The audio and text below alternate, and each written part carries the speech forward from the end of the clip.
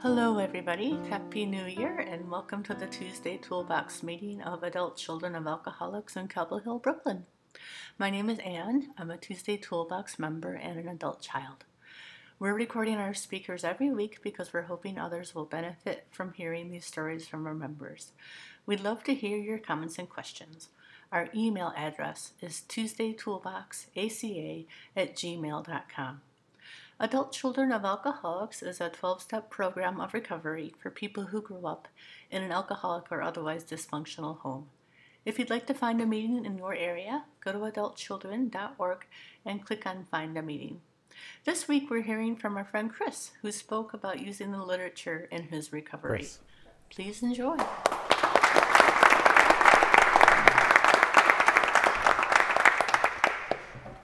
Hey, I'm Chris. I'm an ACA.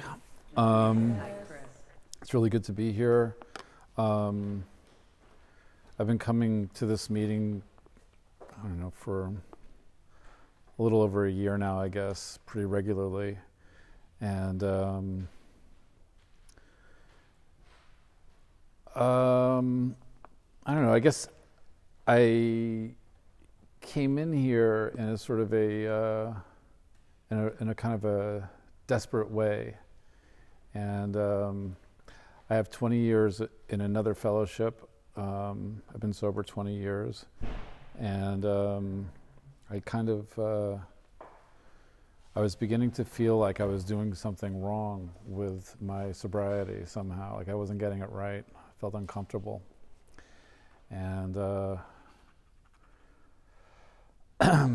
I just kind of, that started feeling familiar to me. Like I felt like all my life, whatever I was doing it wrong. It was not unusual for me to come to this conclusion that I'm doing it wrong. And that's just the way it's going to be. Somehow I burned through all of the whatever kind of goodwill I'd been able to sort of make in it. Anyway, I met a guy at a party who was starting a men's group, and we started talking, and I'd never heard of ACA, or if I'd heard about it somehow, it had bounced off of me somehow, like I didn't hear it. And when I was a kid, I was in Alateen, and I guess I was in Alateen about the same time that ACA was forming back in like the 70s, and I was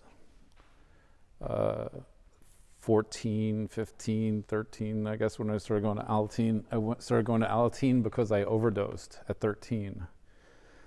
And I couldn't go to AA. It was just like, that was like going to prison,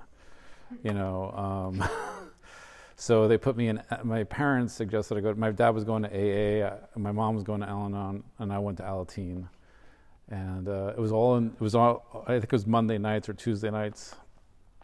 And it's kind. I'd say it saved my life, Alateen. It was one of the best things that ever happened to me because it gave me a sort of a language, and also it gave me this feeling that because I felt so terribly alone in what was going on in my house, and I realized that I wasn't alone. That what was happening to me was not.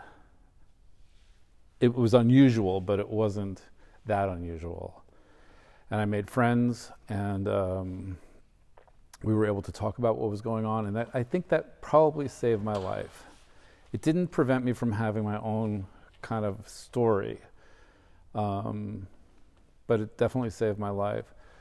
I'm very grateful to ACA, and I guess, this is the toolbox, and I was thinking about the tools that I would want to talk about a little bit, and one of the tools, I guess, would be literature, because I think when I first came into ACA, I felt very alienated in here. I did not feel comfortable. It's very heavy, but when the first piece of literature, I guess, the laundry list is where I really kind of found like my way through the keyhole. I was like, oh, that's describing me very clearly. I felt like a big identification with the laundry list, and I've read a lot of the literature now, and The Red Book, I just can't believe it's, every time I open it, there's just something unbelievable that really strikes me. And it's great to read it with fellow travelers and people. And every time in a literature-based meeting, I'm always so happy that it sort of like anchors the meeting in a really great way. Like it's a whole new thing for me, reading the literature. It's I guess I want to read a couple of things because I use this book a lot, and it's great. It's kind of like a cookbook in a way, because if you're going through something, you can just look in the back for a subject matter, a subject you're going through. Like, for instance, they just say like relapse, page 135. That's not what I'm going to talk about, but like if you're thinking you're relapsing, you can look at page 135 in this book and just sort of like give you a little talk about that. The traits, I was just going to read two things about the traits that are in here. That I'm just going to start with trait 2. We became approval seekers and lost our identity in the process. That's from the Big Red Book, page 11. Yes, sir. Anything you want, sir. Whatever I can do, sir. Maybe if I do the dishes faster, Mom won't drink so much this weekend. I'll keep the little kids quieter, and that Dad won't get so mad. Many of us feel we have to do for others so they will like us, so the alcoholic won't hit us, so people won't get mad at us. As adult children, we get so good at doing for others that we end up believing we're only okay if we have their approval. Though those others can be bosses, friends, co-workers, spouses, and children. In ACA, we start to see this pattern of approval seeking. As a result, many of us find that we don't know what we want or how to make decisions for ourselves.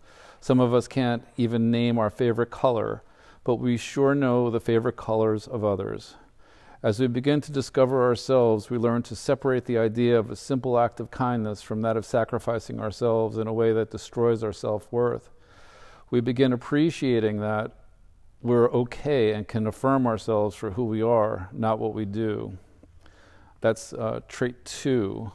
And then trait 12 is kind of sort of a buddy of that one.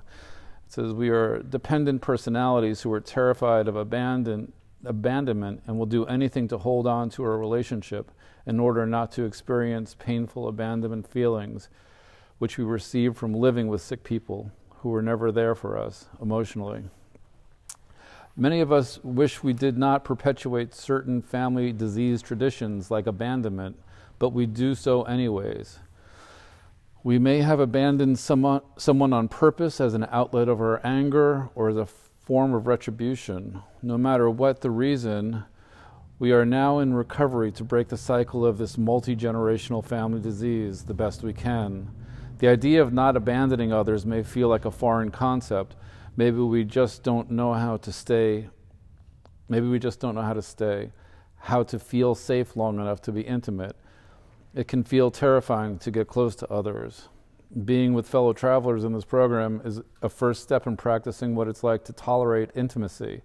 It's also where we can learn to communicate, resolve problems, and forgive in many ways we were never taught.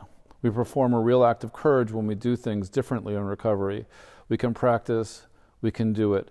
This is our living amends, a gift to ourselves and others in recovery, and perhaps to our families as well. So both of these are kind of a little bit about abandoning ourselves to others. And that's something that I strongly identify with. There's a thing in ACA, sometimes we do a feelings check when we start a meeting, and they'll pass around a list of feelings, and to me it's like it's an algebra test. When I see that list of feelings, I have no idea what's really going on. Like right now I could tell you I'm a little nervous. I'm not feeling exactly settled where I ordinarily am. It's a good kind of nervous because I care. I know that I care about what I'm saying and I care about being here. It's not like I got to get the fuck out of here, scared. But I do identify with that sort of doing for others. I'm a chef. I'm a server. I take care of people. That's what I do. Like I feel like I'm a nurse, like I got this sort of like I'm a food nurse. And it's like I really do. I like feeding people a lot. It's really it satisfies me on a lot of levels. But it's also like I started this profession when I was 13 years old, and I worked 50 hours a week. My first job when I was 13, and I just start I love not being focused in work. I love sort of like not having to deal with anything and saying, I'm busy, I'm working. At 13, that was I had that shtick down, and that was the rest of my life. If I said I was working, I could pretty much get away with anything. And I was working and I was busy, and thanks. I wasn't taking care of myself. I was, working 70, 80, 90 hours a week is not taking care of yourself. I remember when I first got sober, I went to the dentist, and I hadn't been to the dentist in a very long time because I wasn't taking care of myself. And, there was a lot of work to be done when I got there. It was sort of like this was neglect, self-neglect. And I'm so glad that my dentist didn't shame me, and he was like, oh, look at you. He sort of kind of understood what I was going through. And I was in recovery, and he understood that too. And I've neglected a lot of things in my life, and I really, I would much rather take care of someone else than myself. I'm much more geared for that, and I learned that somewhere. I didn't invent that. And I don't think there's anything wrong with taking care of or helping other people. It's just when you don't take care of yourself, when that's the cost of it. And I'm so willing to sort of not take care of myself. Now I hear that in these rooms, and I realize that it's something that's real. It's not a theory that I really do this thing, and that there's another way to do my life. I don't have to do my life this way, and I'm kind of learning that here. And it makes me really uncomfortable to learn that I really have this sort of idea that someone's going to come in and rescue me. Like that's just sort of like I want someone to come in and like swoop down and sort of like rescue me, but that's not happening.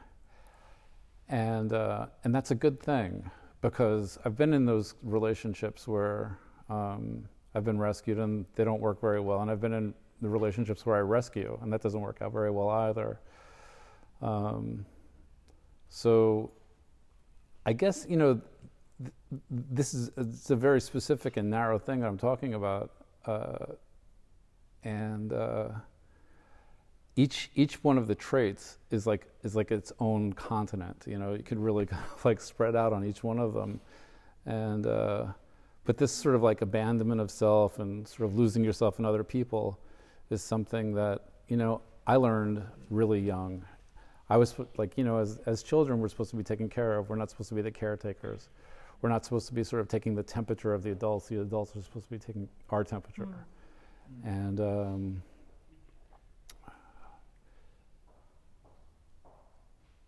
it was a way that I can control the chaos of my childhood, and I sort of like, I really want to sort of step away from that sort of role that I play. I want to sort of feel myself, not this person that I needed to be in order to survive. I want to do more than survive at this point.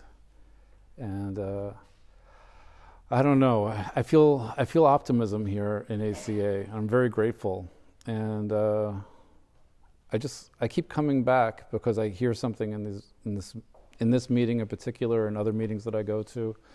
I realize that this recovery isn't something that is like, like you just put the plug in the jug and you're sort of done. There's lots of ways to act out in this program, and lots of ways to sort of like get lost, and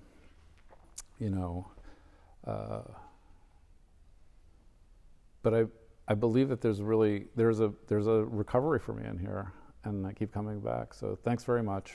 Thank you.